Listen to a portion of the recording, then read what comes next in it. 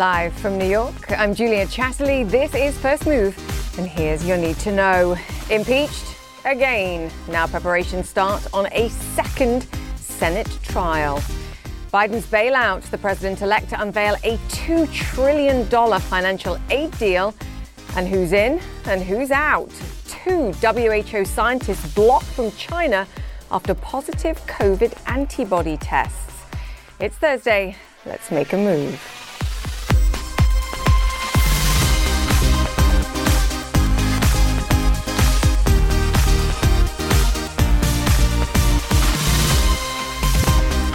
Welcome once again to First Move, as always, where we'll bring you all the latest on those truly historic events coming out of Washington, D.C. and reaction from big business leaders, too. Let me give you a sense of what's coming up. The U.S. Chamber of Commerce CEO Tom Donahue, his influential body, also eyeing a top-to-bottom rethink of just how it donates cash to politicians. Plus, we'll have reaction from big tech Cisco CEO Chuck Robbins and the Microsoft president Brad Smith too. So lots coming up on the show. In the meantime, lawmakers may view impeachment in terms of the future and potentially curtailing any Trumpian ambitions to return to power.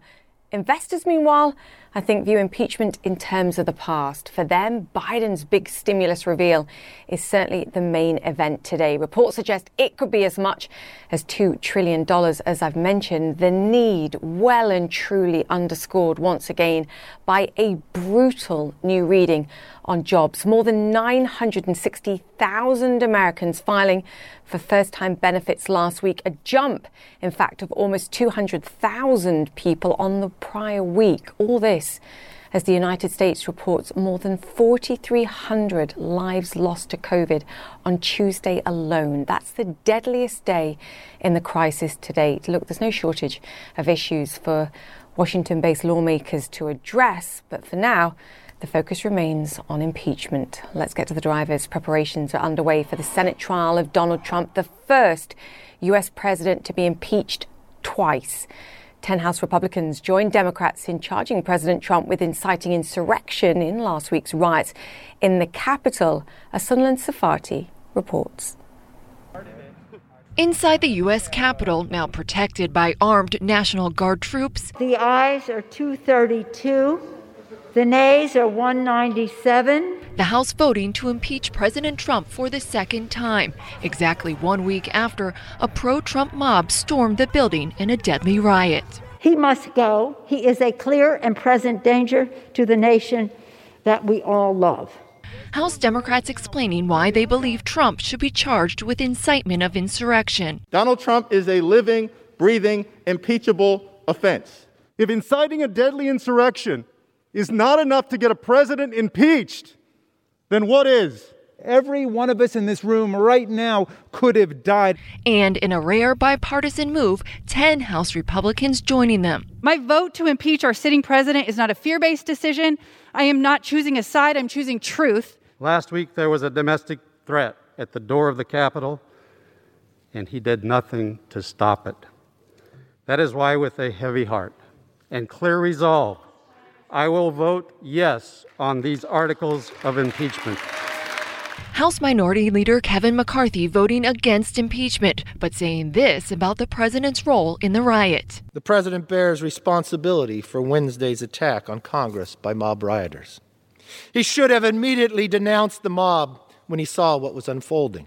Trump's fate is now in the hands of the Senate, and Majority Leader Mitch McConnell made clear his trial will not start until after President-elect Joe Biden begins his term. McConnell, who has said he thinks impeachment will separate Trump from the GOP, has told Republican colleagues he's undecided on conviction. The president is still taking no responsibility for the attacks on the U.S. Capitol and did not mention impeachment in a video statement posted by the White House. But Capitol Hill Democrats think Trump should be held accountable. The guilty intent and his actions can be presented very quickly to the United States Senate. I hope Republicans will join in convicting him. Biden stressing it's crucial for Congress to multitask in the weeks ahead, writing in a statement, quote, "I hope that the Senate leadership will find a way to deal with their constitutional responsibilities on impeachment while also working on the other urgent business of this nation." We can both do the trial as well as get the work of the nation done simultaneously. Joe Johns is in Washington with more. Joe, great to have you with us. The big question now is what the Senate do. And as we were hearing there in that report, Mitch McConnell very tight-lipped on where he's going to go here in terms of the vote. He's clearly the majority leader now. He'll very soon be the minority leader. Is it a case of where his vote goes, others follow? Well, one thing's for sure, and that is that if Mitch McConnell were to say that he was fully on board with removing Donald Trump and also making Donald Trump ineligible to run for future office, that would probably bring some Republican votes his way. On the other hand, Mitch McConnell has sort of played this going in both directions. At one time, there was a strong suggestion coming out that he was on board with the process that was happening in the House of Representatives. And then last night, he suggested, hey, I don't think we should have, and we will not have, a trial until the 19th, the 20th, which means it'll be in the hands of the Democrats with the Democratic leader, Chuck Schumer. The bottom line is McConnell's very smart, and what he is essentially doing is trying to read the tea leaves to figure out which way he needs to go. This president will not find himself receiving any sanctions from the United States Senate unless 17 Republicans vote in favor of doing so. 17 Republicans, that's a big number. And the fact of the matter is, whenever they get to the trial in the Senate, one of the big questions is going to be whether you can even hold a trial for a president who has already left office. There is some precedent for that in the whole record of impeachment. And there'll also be a question about whether the Senate and the Congress just makes their own rules and can do anything they want. Could end up in the courts. And I guess the big question, of course, is just what are the numbers going to be? How likely is it at the end of the day that anything happens with Donald Trump having already left office and now in trial in the Senate, Julia? Yeah, it's such a great question, Joe. Does it help ultimately? This impeachment is not about trying to heal a divided nation, but do you think it helps heal, or actually does this make it worse? Well, there are a lot of people, especially people who follow the law closely or have some interest in the rule of law, who say in such a situation as this, there must be a measure of accountability one way or the other. And we've seen a bit of that just with the impeachment last night. But the question is whether it'll have teeth and the repercussions if there isn't accountability. Some people say, well, you'll find yourself in a position where another president somewhere down the line would challenge the United States Congress in the same way the events of January 6th challenged the Congress. And because there was no accountability this time, one might think he could get away with it again. Yeah, it's funny. I saw a quote from Republican Representative Jamie Herrera Butler, and she said, yes, on impeachment, I'm not choosing a side, I'm choosing truth. It's the only way to defeat fear. We're not choosing sides here. Joe Johns, great to have you with us. Thank you. To the President-elect, and we're expecting to hear Joe Biden announce a Covid-19 aid package today, which could be worth some $2 trillion, maybe even more. Direct payments to families are included, as well as state and local funding. President-elect Biden will announce the plans from Wilmington, Delaware, and that's where we find Jessica Dean. Jessica, great to have you with us. I have to say, the jobs numbers this morning illustrate the desperate need out there, but just talk us through what we might expect in this package. That's right, Julia. We are expecting to hear from President-elect Biden later today, where he's going to lay all of this out. And we're told that $2 trillion number, that's kind of a ballpark. That's what congressional allies have heard. It could be more than that, could be less than that. It's going to depend on negotiations, depend on what they can get through. But they know that Americans are in desperate need of help. So we are told that this will include direct payments to Americans, could be $2,000 payments to Americans who qualify for that. We're talking about aid to state and local governments for COVID vaccine distribution plans. And remember, a lot of these state and local governments, because of COVID, are also kind of broke right now. They really are having a hard time getting through their budget. So there's a lot of need at the state and local level, in addition to individuals and also, of course, businesses. Small businesses have suffered so much throughout all of this. So expect there to be some things in there for small businesses. They want to get schools back open. Here in America, you know, it's very hodgepodge. Some schools are open, some are half virtual, some in person, some are purely virtual. So they want to get as many schools back open as possible. And also to do that, they know they've got to get this vaccine distributed at a much quicker rate than what they are doing right now. And so that's going to take planning. It's also going to take funding. So they're going to be asking for that as well. So expect Biden to really lean into all of these different things, which he has talked about both as president-elect and when he was on the campaign trail, of what he would do once he was in power and had the ability to put forth an economic package. And of course, because the Senate is now 50-50 with Kamala Harris, the vice president-elect, making that tie-breaking vote, they believe they can go big here. And you can expect them to try to go big and ask for everything they want, Julia. Yeah, absolutely. Go big or go home. There's a real feel to that, and there's certainly real need. Yeah. Jessica Dean, thank you so much for that. All right, let me bring you up to speed now with some of the other stories that are making headlines around the world. Experts with the World Health Organization are in Wuhan, China, to investigate the origins of COVID-19. But 2 members of the WHO team had to stay behind in Singapore after testing positive during a stopover for coronavirus antibodies. It's the latest setback for a long-delayed mission. David Culver is following developments for us from Shanghai. David, great to have you with us. I believe this double negative requirement was implemented back in November of last year, according to the Chinese Foreign Ministry. Everyone was negative when they left their home base, but then, of course, in certain cases, they had to transition through through Singapore, and therein lies the problem. That's right. And you hear this, and you hear that 2 of the experts were blocked, and it raises suspicions immediately, Julia, because of what we have seen and what you mentioned as those long delays in getting this whole team in here. To your point, this has been a regulation that the Chinese government put into place November of last year, and that is that you have to test negative not only for COVID-19, but also the antibodies. So 2 of those experts staying behind. The other 13, well, they're not going to jump back into research in the field, at least, until another 2 weeks, because they have to go through what is another standard procedure for the epidemic prevention, as the National Health Commission here puts it, and that is the standard quarantine. So after those 14 days, then they are expected to be able to go into the field, and they'll start where they are right now, and that is the original epicenter of this outbreak, Wuhan. So the current plan is for them to be doing some of the research from quarantine. Not quite sure how that's going to work. Of course, it's questions that we've put to the WHO and hope to learn more over the coming days. But all of this is happening as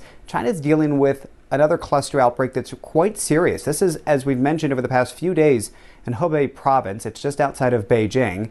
And there's several hundred confirmed cases of coronavirus. Now, you hear that, and again, compared to the rest of the world, it sounds insignificant. But for China, a place where we have been living near normal, albeit in a bubble of sorts, this is concerning. And it's so alarming for officials there that we have just learned, Julia, that state media reporting that 20,000 villagers in one area have been moved to centralized quarantine, and they're constructing a medical observation facility. So think back to the Wuhan days about a year ago, and shortly thereafter, they started to build those makeshift hospitals. Well, it seems like that's being repeated again in this province outside of Beijing, and that is in of itself quite concerning. It's not clear how many numbers of those cases are going to continue to be surfacing there. I mean, obviously, officials are trying to curtail this. The containment efforts have been rather strict. I mean, we've been living with contact tracing and going around with QR codes, so we're traced by the government. But this case out of the province in Hubei, really, really alarming. Really alarming. And David, it is astonishing to me that earlier in the show I mentioned 4,300 COVID-related deaths in the United States on Tuesday. Clearly a huge tragedy. I also believe I read the first COVID-related death in China, of course, for many, many months. Is that correct? That's right, since May of last year. And of course, these are government figures that we're always attributing here. And when you hear how low the cases are, a lot of people are skeptical again of the numbers as they were during the original outbreak. But I can tell you anecdotally, living here, we have experienced life as though it were pre-COVID. And again, we can't leave and come back in because you oftentimes have to go through visa requirements or you have to go through this strict quarantine if you do get permission to come back in. So it's not that unusual, for example, to see the WHO experts having to go through that. But to have this first death now reported since May of last year, it's surprising. And again, I think that speaks to why the government there is moving so quickly, particularly within that one province. And no doubt there could be some of the officials facing punishment because we've seen that repeated over and over when there's a cluster outbreak and things seem to have been mishandled. So the National Health Commission believes, well, then some of those local leaders will pay the price. David, great content as always. Important caveat on government-related data, but that's why it's so great to have you there, just to give your sense of what you're seeing and feeling in China. David, great. Thank you so much. All right, we're going to take a quick break, but later on, coming up later on in the show when I get my teeth back in, reaction to the second impeachment by two of the biggest names in tech. Fresh from the CES, Microsoft President Brad Smith talking technology security and democracy. And thoughts too from Chuck Robbins, the chairman and CEO of Cisco, on Biden's plan for technology in the space. Stay with us, that's next.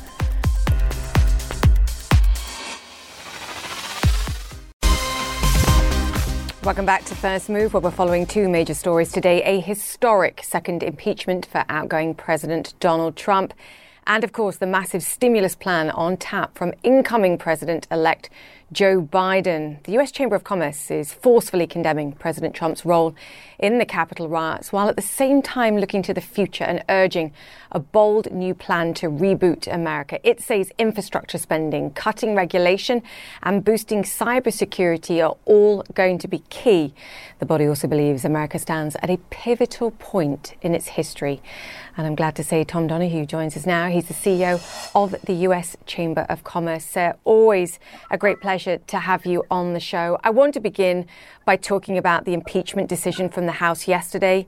Is that the right decision from Congress in your mind? Well, Julia, we had very strong feelings about the appropriate way that the president behaved leading up to that tragedy. And we said that we condemned it. It was totally inappropriate. And we said that we leave it to the House and the Senate and the Vice President when they were talking about the other ways to go forward. And we hope they would do it in a judicial and thoughtful way. They have acted. The Senate is saying that they will take up the trial after Mr. Biden is as President Biden, and probably not immediately, because they want to have the attention of the Senate on confirming important members of his cabinet. The decision from the Senate and the vote in the Senate, though, will be critical to determining whether or not President Trump can ever hold public office again. Tom, you are the representative. You're incredibly well connected with the business community throughout the United States of America, whether they're Democrats or whether they're Republicans. What's their view? Should Donald Trump be prevented from holding public office in the future? Well, I think they have an early view of this was totally inappropriate. There's a lot of support for action by the Congress. I think there are probably a group of them. Remember, he got 70 plus million votes. There are a group of them that think that would be inappropriate. There's a group right now that think that's exactly what we ought to do. And then there's a lot of people that will sort of make up their mind as things calm down and a trial is held. But the bottom line is very simple. Having been the only person in history to having been impeached twice, that's that is an indictment and going through a trial.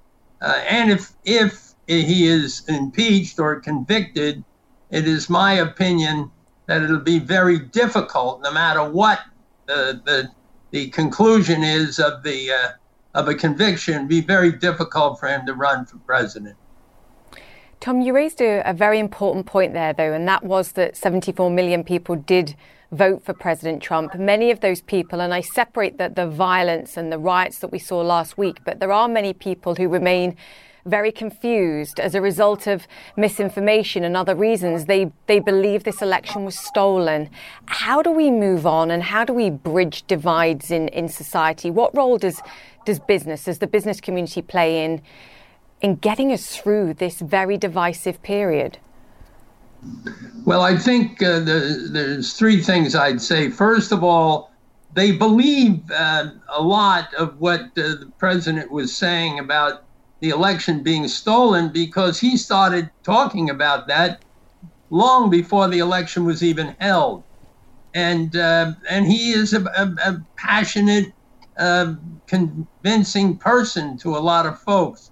I believe the issue for the business community is very clear, and that is to do everything in our power to help fix the pandemic, to move quickly to work for that portion of the economy that is still not doing well. I mean, more than half of it is just going very aggressive.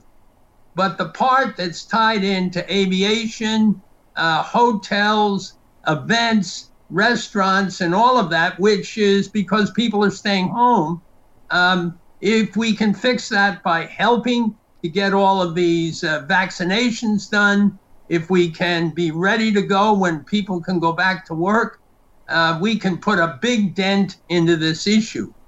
In addition, there's great opportunity to go forward with an immigration bill and an infrastructure bill. Infrastructure bill puts people to work.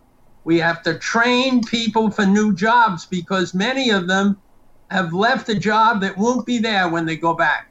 And training is critical. And then the reality is, if we employed everybody that's looking for a job in America, we would still have a real problem with jobs who don't have people to fill them. So put it together, train people, fix the vaccinations so everybody can go back to work, and then go out and get some folks of special skills to come in on a new immigration bill and create more jobs here in the United States. Yeah, I like your point. I really like your point about the skills gap that's created and only accelerated as a result of what we've been through in the last year. Tom, we could hear a $2 trillion financial aid package proposal from Joe Biden. It may even be bigger. Are you on board with a proposal of that size, even if it means higher corporate tax rates for your community in order to fund it? Well, first of all, I'll split the questions and answer them separately. And the first thing is, we'll be okay with most of what the president-elect, and at the time next week, the president proposes. We've got to be very careful that we don't provide too much money to people that we need to go back to work.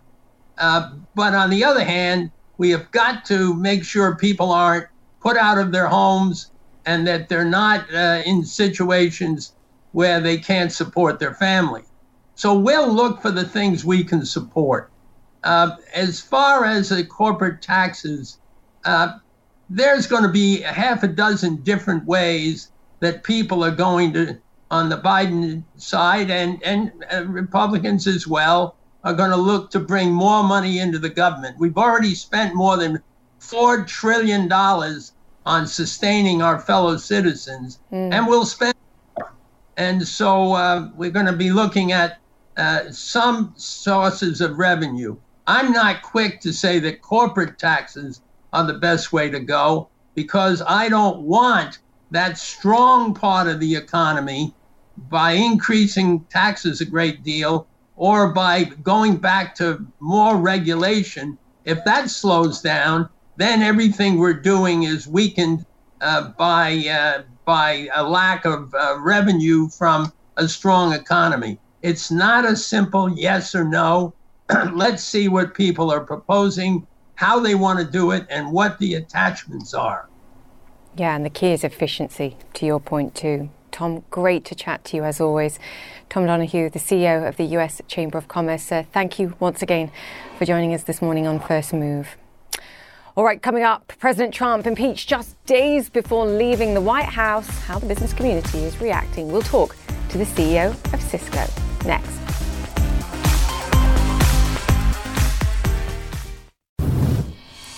Welcome back to First Move. The opening bell has sounded on Wall Street for the fourth time this week, and the US majors are higher, as you can see in early trading, as investors await President-elect Biden's big stimulus reveal later on today. We're around 0.3% higher right now across the board. Investors are hoping for a fiscal flood over the coming months, a new round of direct payments to Americans, and extended jobless benefits for the unemployed, among a whole host of other things.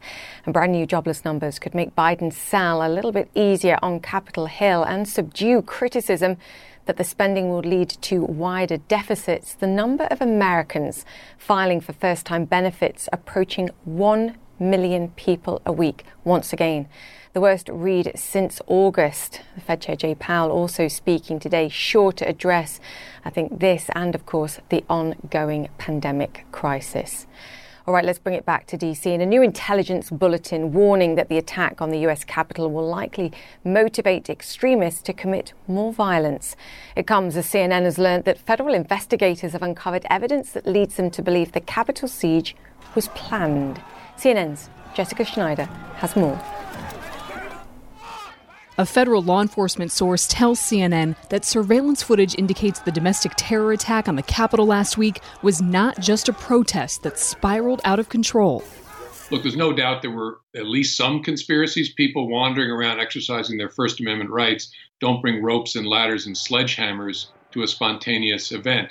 This was a planned assault, as if going after a castle. The tactics and weapons seen on surveillance video suggest a high level of planning went into the attack, the law enforcement source says. Some attendees of President Donald Trump's speech left the event early, possibly to retrieve items to be used in the assault on the Capitol. Law enforcement officials are following the money to try to piece together the events of January 6th. We're looking at everything: money, travel records, looking at disposition, movement, communication records. Officials are also investigating reports that groups of people received tours from members of Congress the day before the attack. Investigators stress that does not mean any members of Congress are under investigation. More than 30 House members have called on the sergeants at arms and Capitol Police to investigate what one House Democrat is calling a reconnaissance mission. No one is above the law, not the president, not his attorney, and certainly not any member of Congress. If any member of Congress incited the insurrection or gave inside information, the FBI should investigate them. And if prosecutors look at the facts and think they should be charged, then they should be charged. New video shows the chilling communication efforts near the end of the insurrection, showing how determined rioters were to penetrate the Capitol. Hey guys, I've been in the other room. Listen to me. In the other room on the other side of this door, right here where these feet are standing, there is a glass that if it's broken, you can drop down into a room underneath it. So people should probably coordinate together if you're going to take this building. More have been arrested on charges related to the attack, including 2 off-duty Virginia police officers. They posted a photo from inside the Capitol and had their first court appearance Wednesday. This man, who wore a sweatshirt that read Camp Auschwitz, has been arrested and charged with entering the Capitol without permission and violent entry and disorderly conduct on Capitol grounds. An Olympic gold medalist, Cleet Keller, has been charged for his alleged involvement in the insurrection after investigators say he was photographed in the Capitol wearing a Team USA jacket. A growing number of American companies continuing to take action following that violence at US Capitol last week. Cisco, one of them, the company's employee-sponsored PAC, a body that pools political donations, suspending donations to politicians who opposed the presidential election results. Joining us now, Cisco Chairman and CEO Chuck Robbins. Chuck, great to have you on the show.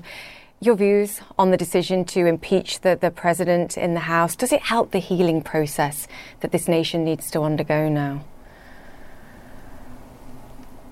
Well, Julia, first of all, thanks for having me. It's good to chat with you. Listen, I think that what I would say is that the last couple of weeks have been incredibly sad, and it's a very difficult time in our country. I think that obviously the legislature has to make the decision on the facts relative to the impeachment, which the House has done. But, my focus right now is on next week and trying to work with a new administration, try to bring unity back, and to really try to move forward. We have so many crises in this country right now, and it is just astounding to me that we still let partisanship override our desire to actually solve some of these problems. So that's what we're hoping for as we move into next week. Chuck, can business take a more definitive role? I mean, I mentioned the political donations, looking at the decisions that politicians take and saying, look, we are or we aren't going to give money to those people. It perhaps doesn't matter for the next 1, 2, 3, 4 quarters. It will matter when we come towards the midterms. Yeah, I think every company is going through a bit of an investigative process and trying to assess what their posture is going to be relative to political donations in the future. I heard Larry Fink speaking this morning that BlackRock is undertaking that effort, as are we. We will continue to assess, how we donate, but we also believe that a lot of the things that we are advocating for are good for the country and are needed, candidly, like broadband, infrastructure, 5G. All those things are going to help as it relates to the inequality and the digital divide that we see out there. So there's a lot of things that we do want to continue to support, but I think every business is going to have to assess what their position is going forward for sure. It's such an important point that you make. I mean, technology or the social media platforms have come under fierce criticism, in particular in the last week for the role perhaps in misinformation. But at the same time, technology can play a huge role in benefiting society, whether it's, to your point, the greater provision of 5G technology, the health developments that we've made just in the last year. How does the next administration shape that? And what role does Cisco play specifically? Well, I think the opportunity is to look at infrastructure from the perspective of digital infrastructure. And as we think about the ability to bring people into the economy and to give people opportunity, it starts with fundamental connectivity, and half the world's population doesn't have high-speed broadband. And when you bring them onto the internet, you give them connectivity, then you can deliver services. And one of the great things that we've learned this past year, we can effectively deliver healthcare. We can effectively deliver education. And I think that we have to take advantage of those learnings in an unbelievably difficult year to actually shape how we solve some of these problems going forward. So we give them connectivity, we deliver healthcare, education, give them opportunity. And I think that's the key first step. And I think that's part of the administration's infrastructure strategy, and we look forward to working with them on it. And part of Cisco's plan, of course, going forward, that deal with Acacia, and seemingly challenged over the last couple of days. I believe you have some good news to share with us, Chuck. What can you tell us? Yeah, Julia, we came to agreement with Acacia and just issued a press release a few minutes ago that we have renegotiated the price on the transaction to what we believe is fair value for where they are. They've operated the company very well over the last year and a half as we have worked to get approvals. And so we're excited to have them. We're looking forward to having them on board and, really moving forward effectively for our customers.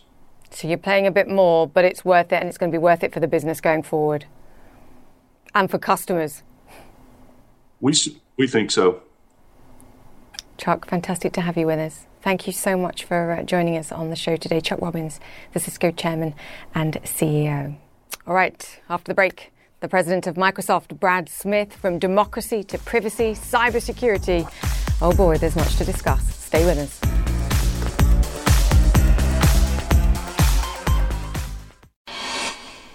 Welcome back to First Move. It really is a sign of these extraordinary times when business leaders find themselves demanding politicians accept electoral college results. This letter calling for an orderly transition of power was signed by Brad Smith, the president of Microsoft. Political donations from the company's PAC are also on pause, and it's an issue for debate among its 163,000 strong workforce.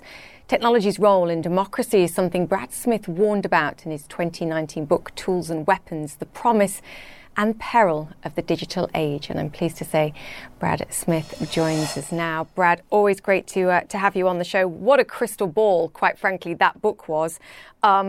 You need about 20 crystal balls, I think, to predict what we've seen over the last week or so. Brad, what do you make of what we're seeing politically here in the United States? Well, we didn't have a crystal ball, Julia, to see what happened last week. Although a few days before what happened, we did worry. And we came out as a company, and we joined many others, and we used our voice to call for a peaceful transition of power, the upholding of the rule of law and democratic values. And I'm glad we did. I'm glad the business community as a whole spoke up for that before last week's vote. It's a hard time. I actually think people need a little time to grieve, and then I think we do need to find a way to move forward. You mean people need to grieve the events of the past week, or they need to grieve even just not getting the result that they wanted in the election and being confused about that and what happened about that? Because I think there are a lot of people out there that remain confused and frightened, actually. Well, we're at a moment in time when we're in the middle of a pandemic, and I do think it's good for all of us to remember the enemy is a virus. It's not each other. And there were bad people who did bad things last week. Let's not mince words about that. But that's not the case for 70 million people who may have voted against a candidate that some others wanted to see elected. And so we will need to find a way to work across the aisle to move forward as a nation. And I think the business community will have an important role, as it always does, to promote the kinds of steps that will help us recover from this pandemic and then really build the kind of economic recovery that is more inclusive of everyone. Let's talk about exactly this, Brad, and the role that technology companies like yourself plays. And again, it goes back, I think, to the heart of what you were talking about again in your book, whether we're talking about privacy, security, cybersecurity, of course. In ordinary times, we'd be talking about the SolarWinds hack, which was monumental at the back end of last year. What role does technology and technology companies have to play now? And also, what role do governments have to play? Well, I think we both need to step up in the private sector and in government as well. I think we both need to move faster. We need to strengthen the nation's and the world's defenses against the kinds of cyber attacks that we've been seeing over the last several years, and even more in the wake of what we saw, where SolarWinds was victimized and then its software was used to infiltrate and attack others. We need to build the trust that people have to have in the technology they use around issues like privacy. And then we need to think about how we use technology to get people vaccinated and create jobs and help people get the skills to fill them. Okay, I was going to ask you something else and I've changed my mind, because I saw an announcement this morning that Microsoft is one of those companies that is coming together to build an alliance to try and track the data of people getting vaccinated. This is so critically important when there's not just one dose of vaccine, but two. Can you just give us just a quick mention about what you're actually doing there and how this will work? Yes, there's a couple of different things that we're doing, and the announcement today with a number of other tech companies and others is basically to create a technology platform so that if you go and you get a test and it's negative, or you go and get a vaccine and you have that record, you no longer have to carry around a piece of paper that if you're like me, you're probably going to lose at some point. But you can have that recorded. You can have an app. If you want to get on an airplane, they require evidence of something like that. You can show them. I think it will be something that people will have an option to use that will be important for the convenience of their lives in the months ahead. But I actually think there's another thing we're doing that, to me, perhaps is even more important. We need to get people vaccinated in the United States, around the world. And suddenly what we're learning in some ways is that it was perhaps ironically easier to invent these vaccines, an extraordinary scientific achievement, than to master all of the logistics needed to get shots into people's arms. And so what we're really focused on right now across the United States and around the world is providing the technology platform really from an end-to-end perspective so that an individual can find out, am I eligible? Where can I go? How do I schedule an appointment? And that is the type of thing that if we're going to move faster, we need to put technology to work, and we specifically have our technology that we're providing and working with to states, localities, countries. It's how we get the world moving again, allowing people to travel once more. And actually, there's a key connection here between fighting COVID, between tackling cybersecurity. It's a global issue. It can't, and we can't have nations navel gazing, dealing with their own domestic issues and not sharing information globally too. This is also part of tackling some of these big crises and issues, surely too, Brad. Absolutely. I mean, I think the broad lesson, as you and I have talked about in the past, is it doesn't matter what the problem is. It doesn't matter what the opportunity is. Technology plays a role, but especially when we have an issue like cybersecurity, where there are more sophisticated cyber threats than we've ever seen before. We're at a moment in time where we need governments to share information and tech companies to share information in new ways with each other and even across the silos within their own organizations. And this is going to require some cultural change for each of us. It will require an important conversation about privacy. We have to protect that at the same time. But we will not protect the world unless we take the kinds of steps that are needed to work together in new ways. Yeah, we can't let this conversation quiet, and we keep having to, we must keep having it. Brad, these are big issues, there are big solutions, but sometimes smaller solutions can make a really big difference. I just want to ask you, because I saw another blog post from you about the work that you're doing in Washington State as a company, another $110 million. Talk to me about what you're doing there, and I know it's making a massive difference. Well, I think, every long journey has a number of stepping stones along the way, and certainly for us at Microsoft, it's involved a few. One is to continue to pay all of our hourly workers since last March, even though our offices are not open and there's hence not work for them to come to work to do. We have spent more than $150 million on that around the world so far. We just committed another $110 million here in the Puget Sound region in Washington State. And it's not just our hourly workers we're focused on. It's the nonprofits that have been, I think, some of the great heroes of the last year. Across the country, these organizations have been called on to do more than ever before to support so many people. So we've committed another $50 to $60 million to help them over the next 6 months. We're trying to work with the schools to help them reopen, to provide them with PPE, to urge the vaccination for teachers, because I think one of the most lasting losses out of the pandemic is what it means for kids, perhaps especially less privileged kids who simply cannot learn at home as well as they can at school. So we're very focused on that as well.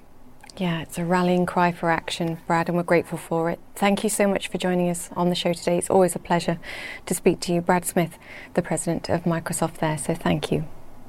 All right, up next, the streets of Washington, D.C. have a very different feel right now as security scaled up ahead of the Biden inauguration. We're live on Capitol Hill with the latest on what intelligence officials are warning about. Stay with us.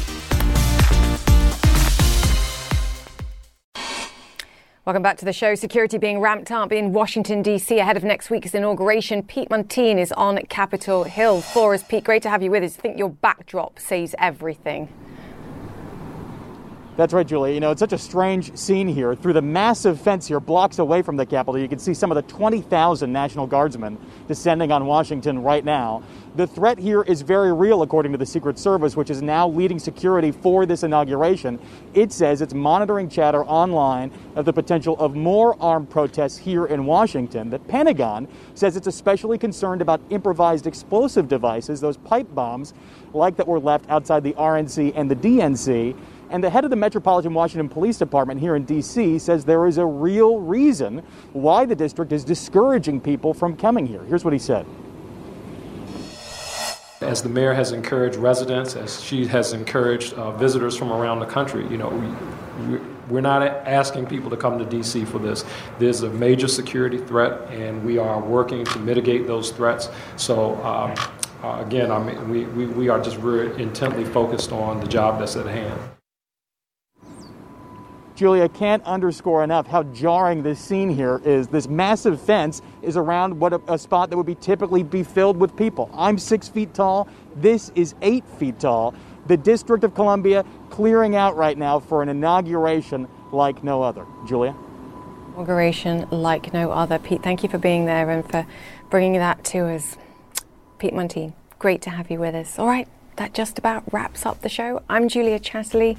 Stay safe. We'll see you tomorrow, and Connect the World with Becky Anderson is up next.